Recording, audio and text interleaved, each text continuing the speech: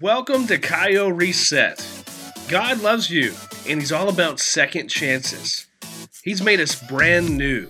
You know, reset means to start over, set anew, to set, adjust, or repair in a new way, to put back in the correct position for healing. Reset is about you emotionally, physically, and spiritually. Get a brand new start today and embrace God's plan for your life. Get ready for a reset. Welcome back. This is Pastor Daryl. This is Turn Live Session 5. Today I want to talk to you about the subject of influence and temptation. The most important thing you can do is to be able to control what influences you. Your life can be good, happy, and fulfilled if you're influenced by the right things and the right forces. Now, we are all affected by influence. Now, think about when you were a kid. There were certain hairstyles, fashion trends, well, especially those that are older than you. Like when I was a kid, the mullet was a popular thing. Now, today, mullet's not that popular. Now, you may still see the mullet and versions of the mullet, but overall, it's different. Now, as a kid, certain hairstyles, fashion trends were what influenced us. Certain fashion trends, certain clothing influences you. Things you wore as a kid, you can't pull off now. It's because influence changes over and over and over throughout the course of time. It's important to learn how not to be influenced by the wrong things. 1 John 2:15 says, "Do not love the world nor the things in the world. If anyone loves the world, the love of the Father is not in him."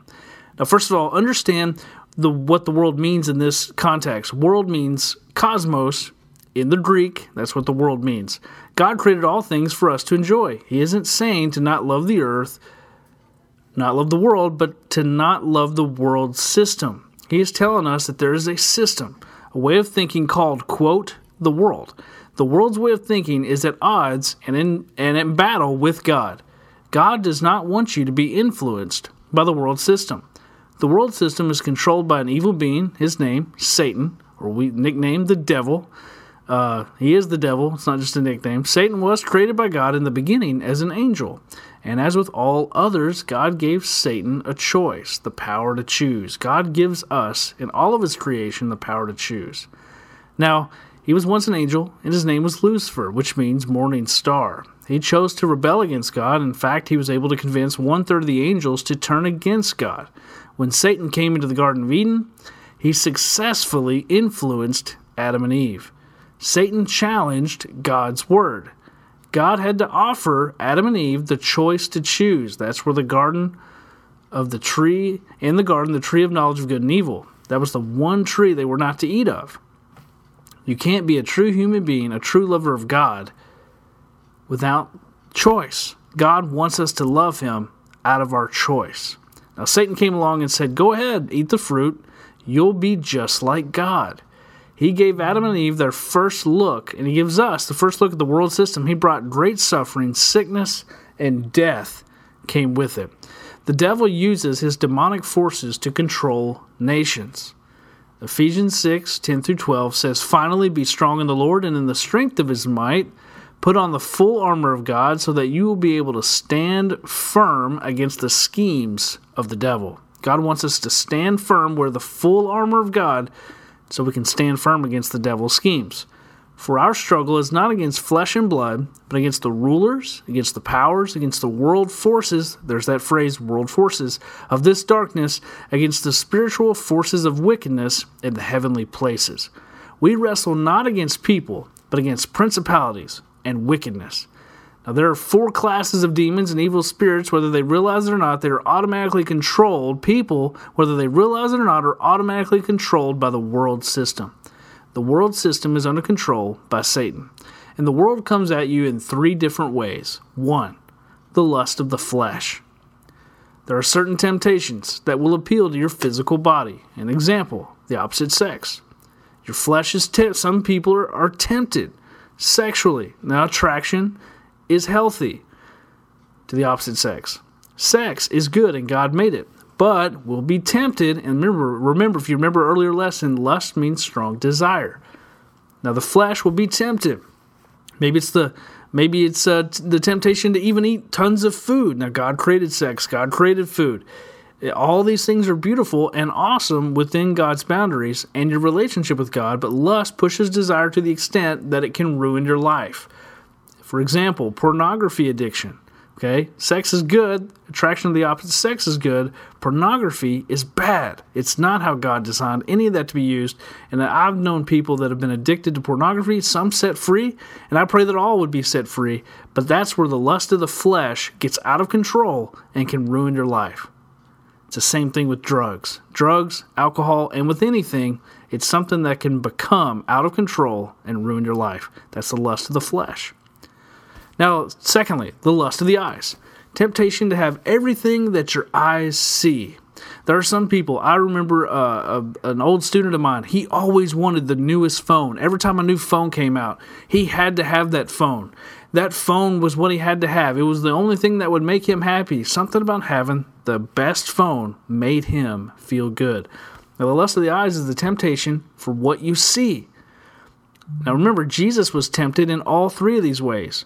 And the third way was the pride of life. You're wanting things so that you can be proud or for status or to elevate yourself. That's the pride of life. It's pride. And remember, pride comes before a fall. That's Satan. Now, Jesus was tempted with all three in the wilderness when he fasted for 40 days and 40 nights. Remember, he was tempted to eat bread after fasting for 40 days and 40 nights. That would have killed Jesus if he had eaten that bread. But Jesus always fired back, "It is written, it is written, it is written that man shall not live by bread alone, but by every word that proceeds out of the mouth of God." Jesus knew to combat every temptation that Satan threw his way with the word of God, it is written. Now remember, now we were talking about like the opposite sex and attraction and desire. The desire for sex comes from God. The problem is that you must control it through the word of God. We have a generation of people who are getting diseases just because lust and sin has become their master. Lust is designed to kill you. Drugs, designed to kill you. People are killing themselves and taking away their life, some slowly, some quickly, by succumbing and allowing sin and lust to become their master. Again, Jesus was tempted in all the ways that we have been tempted and will be tempted, but yet he never sinned. Now, Jesus was tempted with the lust of the eyes. Satan said, "Prove who you are and jump off the cliff," and Jesus would have died. Everything that Satan tempted Jesus with was a way to try to kill him. Now, the world system will always work to influence you to fall in one of these three areas.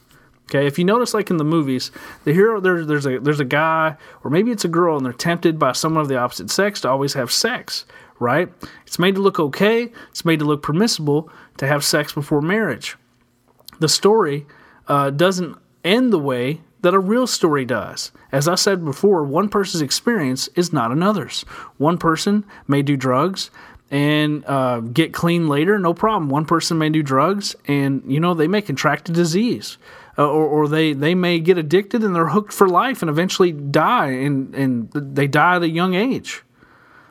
Or they get arrested or they go to prison. One person's experience is not another. One person has sex, nobody gets pregnant, nobody gets a disease. Another person might get a disease, another person might get pregnant, another person, nothing happens. Again, you can't go by one person's experience or another's, because it's going to be different. Now, again, when I was talking about movies a second ago, or even abortions, movies, and it's glamorized. And there's a movie out right now called Unplanned. Check it out.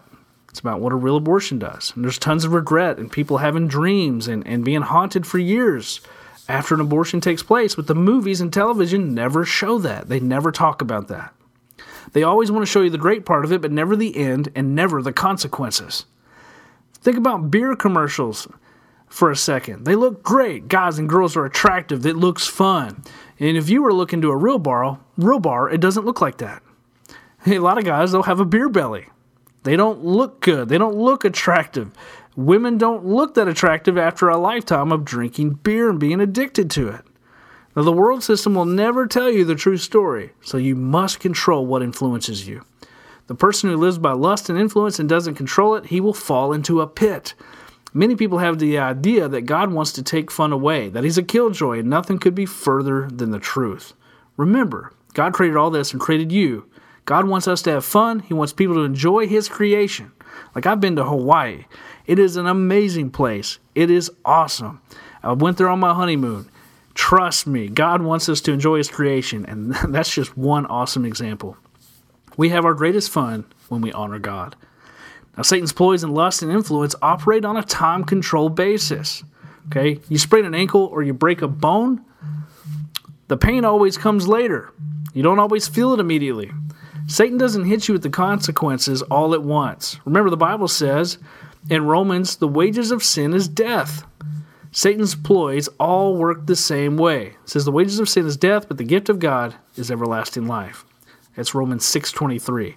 Sin is designed to work on a time delay basis. Fun in the beginning, but in the end, you'd wish you had not done it. You must choose who you're going to allow to influence you. You have to have others around you to help you live out your faith. When we are born again, we become a part of the body of Christ. There's a rhythm to our body and how it moves. Just as we walk in the natural, like there's a rhythm to our feet, to our legs, how our body moves. There's a rhythm, and there's a body called the body of Christ, and you're a part of it. You must allow yourself to become influenced by it.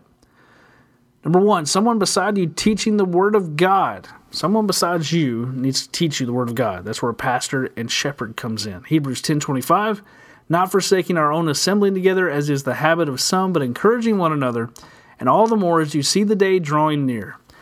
This basically says we need to assemble together as the body of Christ and as His church.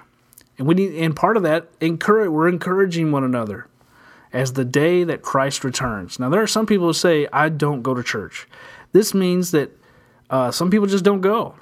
And this means that we must get closer to the time that Jesus returns. We're to go to church, sit under a pastor, and grow in our faith and grow in Christ. You can't grow separated from God's church.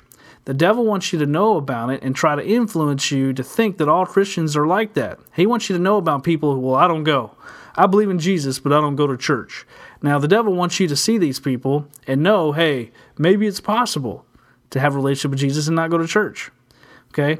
Those that teach you the Word of God are your actual friends, friends of your destiny, friends of your future, friends of what's best for you. Okay?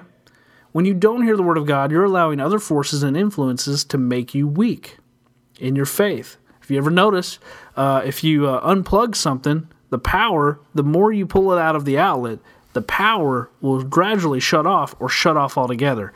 When we disconnect from the body of Christ, from going to church and hearing the Word of God, we are disconnecting, and gradually we're losing power and we're losing strength. We're losing energy, and your faith will weaken.